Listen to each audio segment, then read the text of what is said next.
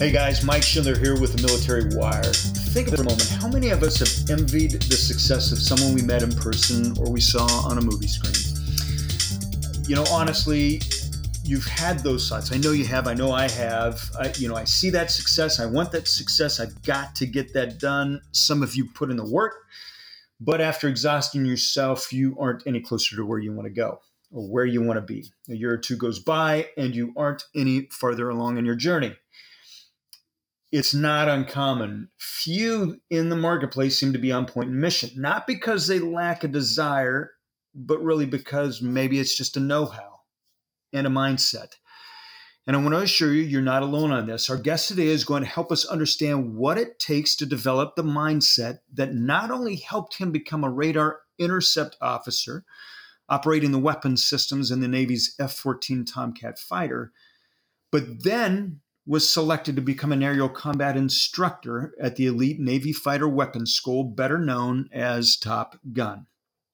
While serving as an instructor in 1985, he had the unusual experience of flying aerial sequences used in the film Top Gun. And I just got to say, Top Gun Maverick is coming out next year. Those of you who know me know my favorite song is Danger Zone. And I assure you it's probably going to be a great success. That first movie grossed over $300 million and was one of the best recruiting films to date. So guys, welcome to the Military Wire with Mike Schindler. This is the podcast where we interview America's most elite men and women who have served this country. We share their stories of overcoming, their proven lessons in leadership, and their journey to finding mission and purpose. So Dave Baranek, welcome to the show. Hi, Mike. Thanks so much for having me, and happy to be on your program today, on your podcast. Yeah, no, this is great. I'm actually honored to have you. So this is, before I really launch into the mindset piece, can you share with us just a little bit about your childhood? I mean, what about your childhood that gave you the upper edge, or did you just come from pretty much a common childhood? I did have a fairly common childhood. In the years since I completed my military service flying, and since I've retired, I've become more introspective about how it all got started. And I wish I could put my finger on a specific incident or episode, but I just remember around the time I was 10 years old, I just got this concept that I wanted to be a fighter pilot. And after that, I did whatever I needed to do to become a fighter pilot. And as you said, I was a radar intercept officer. So as we're talking today, we're going to talk about, plan B, because I was not a fighter pilot. But the bottom line is that I got that dream, and that was my passion. And it's similar to the way other people, have a passion to pursue whatever their dream is. So were your parents, did they feed that dream, or kids grow up today, they want to be policemen, firemen. Fighter pilots, were you watching TV shows that were influencing this decision, Dave? Okay. So when I got this idea, it was, around 1970 roughly. And, the most thing that I did, the most supportive thing that I did was my dad took us to every air show that was in our hometown of Jacksonville, Florida. And besides that, I read all the aviation books I could find because there weren't that many movies, or certainly good movies or TV shows about military airplanes. Yeah, and we were still in the thick of Vietnam at that point. I know that some of that was downsizing, but and so there wasn't a whole. It's just interesting to me, that timeline, and we don't need to necessarily go into that. But Vietnam was still thriving, and military service, I don't think was top of mind for most. Right? Or am I wrong on this? Oh no, you're right. And I was aware of that, but like I said, I grew up in Jacksonville, Florida. My family was not military or Navy, but there were a lot of Navy people in Jacksonville. And so, well, of course we were aware of the, anti-Vietnam, let's say that anti-Vietnam feelings around the country. But I ended up getting a lot of support. And so you talk about, did my parents support me? Well, one thing that I did was in high school, I went to junior ROTC. Mm. and that helped. It's not aviation focused, but it just gave me you know a launching pad and even more background in military and aviation. No, that's so cool. So you entered the Navy 1979, and you kind of touched on this. You had this desire to be a fighter pilot, uh, but part of your bio, you talked about you had to shift gears. So walk us through how that happened, because sometimes we get this dream, we're fixed on the dream, we know what it is we want, and then life happens, things happen. So what happened in your case? Uh, First off, I really entered the Navy based on almost a flip of the coin. In high school, I was divided, Air Force or Navy. And then, at the last minute, I had to make a decision before I went to college. And so I just remembered I had a short discussion with my father, and I ended up going Navy. And as it turned out, I was fortunate I did, because my eyesight just went bad when I was in college. Mm. And so I could not be a pilot in either the Air Force or the Navy, but the Navy had the two-seat F-14 was coming along, brand new. And so I shifted my goal to being a Rio, and it was still being a Rio is still very competitive and challenging.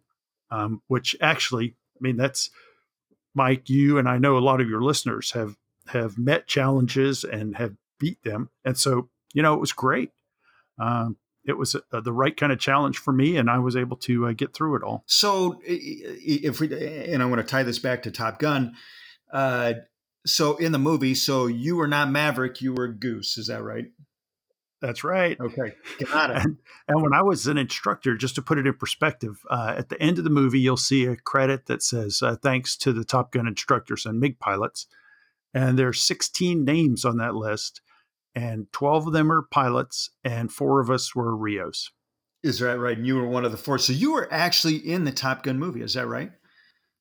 Yes. All 16 of us instructors helped to some extent. We talked to the actors about how to do things. We flew the jets for the plane and stuff like that for the film. So how did this happen? So you shifted gears. You become, instead of a pilot, you become a Rio, and then suddenly this movie emerges, which, as I said in the opening, one of the best recruiting films ever. It's actually what got me into the Navy too. But how did this happen, Dave? I mean, this is like a fluke or what? There was 5 years between the time I joined the Navy and the Top Gun movie started filming, or 6 years. I first, I had to get through the training command, then I had to get through the F-14 training squadron. Then I went to my first fleet squadron, which was VF-24, an F-14 Tomcat squadron. I went on 2 deployments. I had a lot of great adventures. In fact, one of them was when my F-14 crashed on a carrier landing, and the pilot and I ejected, which was very exciting. No kidding. But I was 23 years old, so we both survived. We get back on the flight deck, and I was going, all right, I'm ready to go again.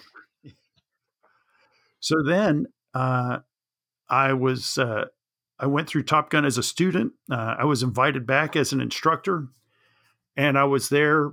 I got there as an instructor in 1984, and the timing was just very good. That there had been a magazine article written, uh, and some Don Simpson and Jerry Bruckheimer saw the magazine article, got the inspiration for the movie, and everything fell into place in 1985. And I was there as an instructor when they showed up to start filming the movie. No kidding. Wow. So amazing to me. Now, Top Gun as they paint in the movie, and I think that most people, that's why they know the school, right? I mean, obviously, we know it was founded in 1969.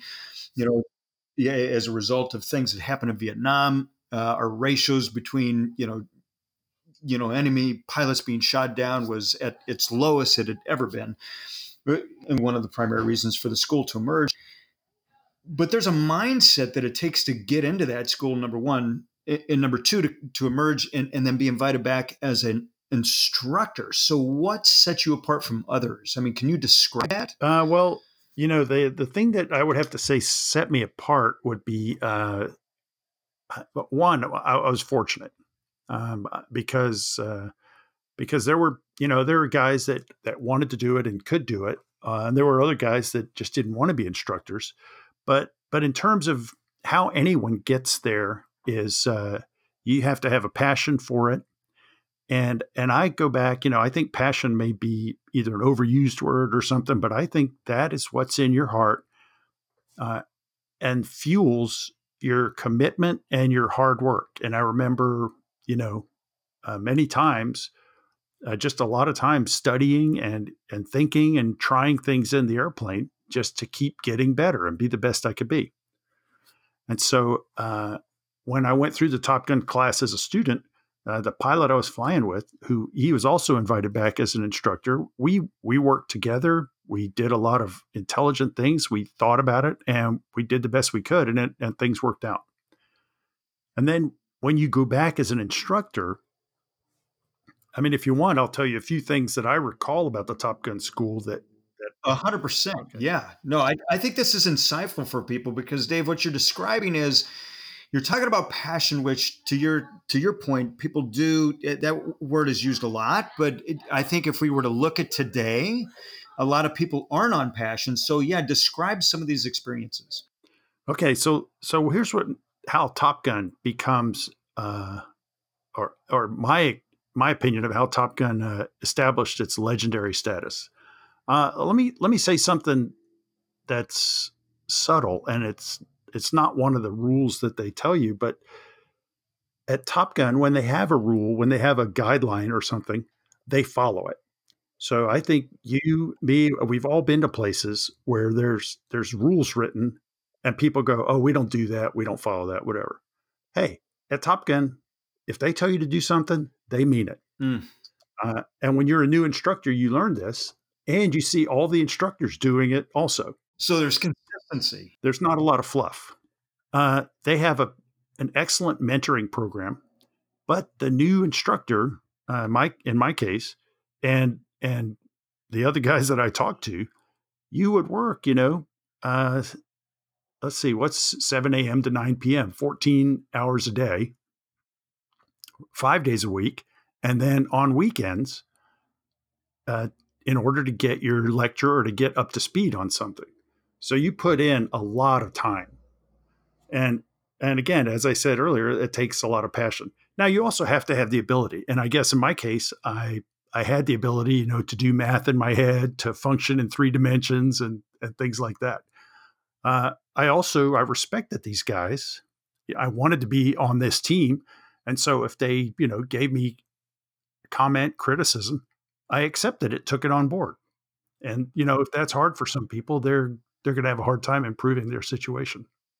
Yeah, but you're talking about feedback, and the other thing that I love, and I know this is kind of thrown around oftentimes, is hey, it takes 21 days to change a habit, and really what it takes is consistent effort to change a habit. So if you're doing something 2 or 3 times a day, or putting in, like you say, 14 hours a day, you get really good at your trade and your craft, not because you've been doing it, 21 days, but because you've done it consistently over and over. So right. I mean, it could take 3 days to change a habit as opposed to 21 if you're doing it multiple times in those days. And I think, Dave, what I love that you're talking about, and oftentimes we see this in the marketplaces, and the studies show this, is veterans grab onto that first job they get and roll out within the first 6 months, more so at a higher capacity rate than their civilian counterpart because it's not a best fit, right? They're chasing the money, or they're chasing something that they can be good at or that they know that they could do.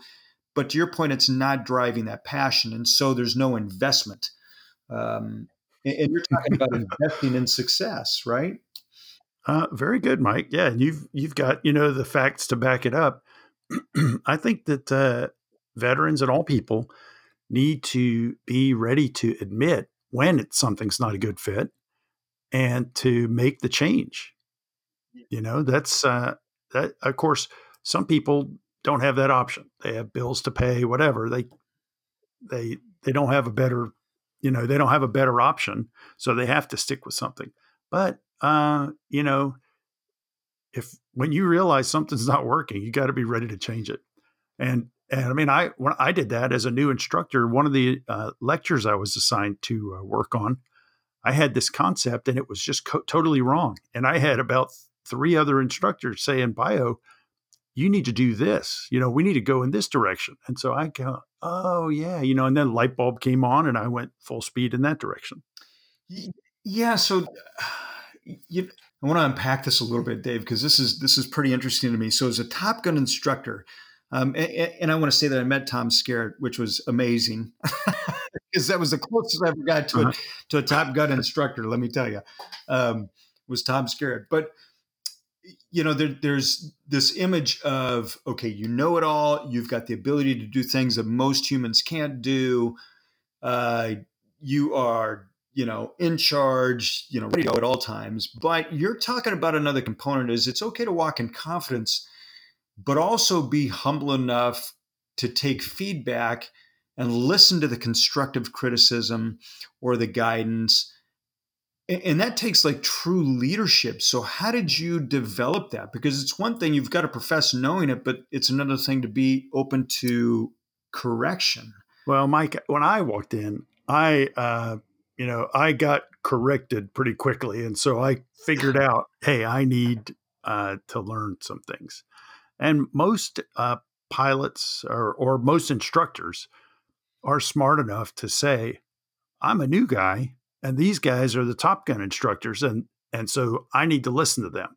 Every once in a while, you'd get someone who thought that they walked in ready to go, and they would, just have to get beat down basically or Yeah. get recalibrated. And then, okay, you ready to listen to us yet and do it this way? So, uh, as- people talk about failures out of Top Gun. And when I was there, I don't think we lost any instructors, but in my knowledge, there were just one or two guys who showed up and it was not a good fit. And so they transferred out of Top Gun early. And so it does happen there. Uh, when I was there, I mean, I'm just thinking back of the team that we had, but we just had a lot of different people, but they all, when it came time to put on the blue suit and be an instructor, because we wore blue flight suits, they Yeah. played the instructor Yeah. part. Is there something that you would say sets one person apart from another? Like those who succeed, what separates those who succeed from those who don't, in your opinion? Like I mean, you see students come into class and some succeed, some don't. What sets them apart? Oh, in the Top Gun class, Yeah. uh, it's got to be uh, some of it. It's multiple things. Part of it is attitude and willingness to learn. Hmm. Because if you get someone who's hard headed or just full of themselves, you do the best you can, and they're going to improve, but they're not going to reach their full potential. But also, they have to have ability, and of course, the military services, all of them, all branches, all do a good job of giving people cultivating ability and training people to do their mission. And when a person comes through the Top Gun class in the Navy, they had been flying jets for at least 3 years. So they'd had a lot of training and a moderate amount of experience. So they walked in with the ability to be a good Top Gun student. Yeah, got it. I think there's a key point in that. Dave, what is one piece of advice you would give to somebody that is transitioning? I mean, there's so many nuggets in this conversation, but what is the one thing that you would want somebody to take out? Mike, that's a tough one because I did the transition myself in 1999, and I went through uh, a period of uncertainty. I wasn't really sure what I wanted to do when I retired. A lot of my pilot friends wanted to be airline pilots, and for them, it was a pretty uh, that's a pretty straightforward transition. Although not all fighter pilots want to fly in the airlines, and as a Rio, it would have been much harder for me to become an airline pilot because I had not been trained to fly. And so I said, I want to do something totally different. So I spent some time thinking about being the international transportation coordinator for a fresh flower delivery service, or on a large scale. Yeah.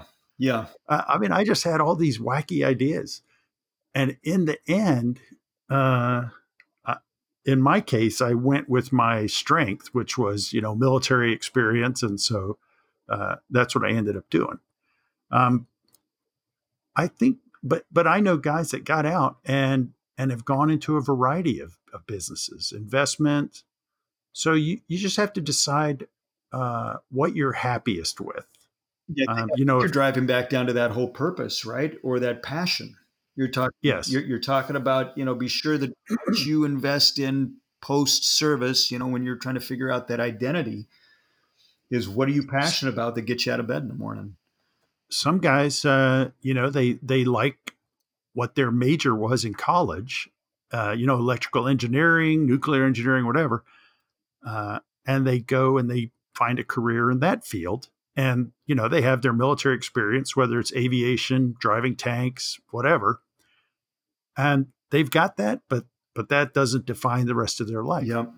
And so I know your audience is going to include a variety of people. Other people, they didn't know what they wanted to do, and so they join the military, they become a medic or something, and they go, God, I love medicine, and they pursue that career. So Mike, there's not one answer that fits everybody. They just have to do some soul searching.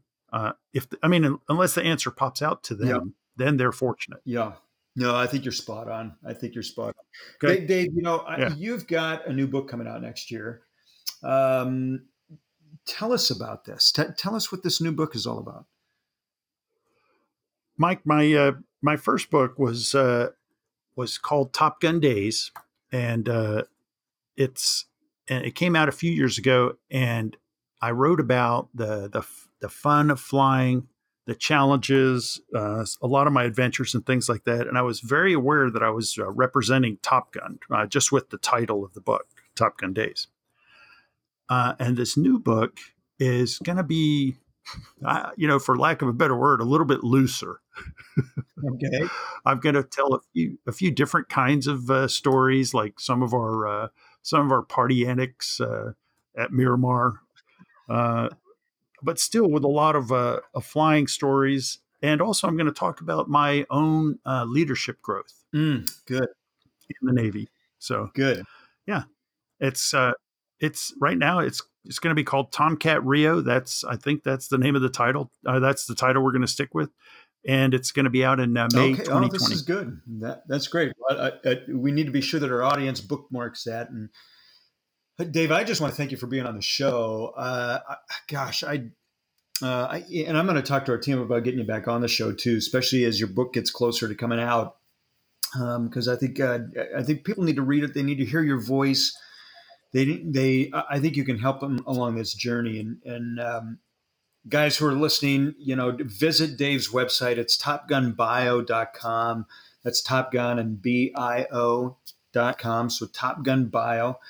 For those of you who want to go deeper discovering your post-service identity, be sure to visit our website, omfcares.com. And keep your eye out for this Vision 2020 Mastermind that's coming out next year in 2020. But Dave, I just want to say thank you for being on the show. Thanks for serving. Thanks for really sharing what it took for you to develop a mindset to help you become successful, but be a continual learner. I think that's so important. Mike, I will keep you informed about the progress of the next book when it comes out. And as I said before, thanks for having me on the show. And I want to tell you, thanks for being a platform to help our men and women in service as they grow and continue to live their lives. So good job, Mike. Thanks. Well, thank you, sir. Appreciate that. Thanks again.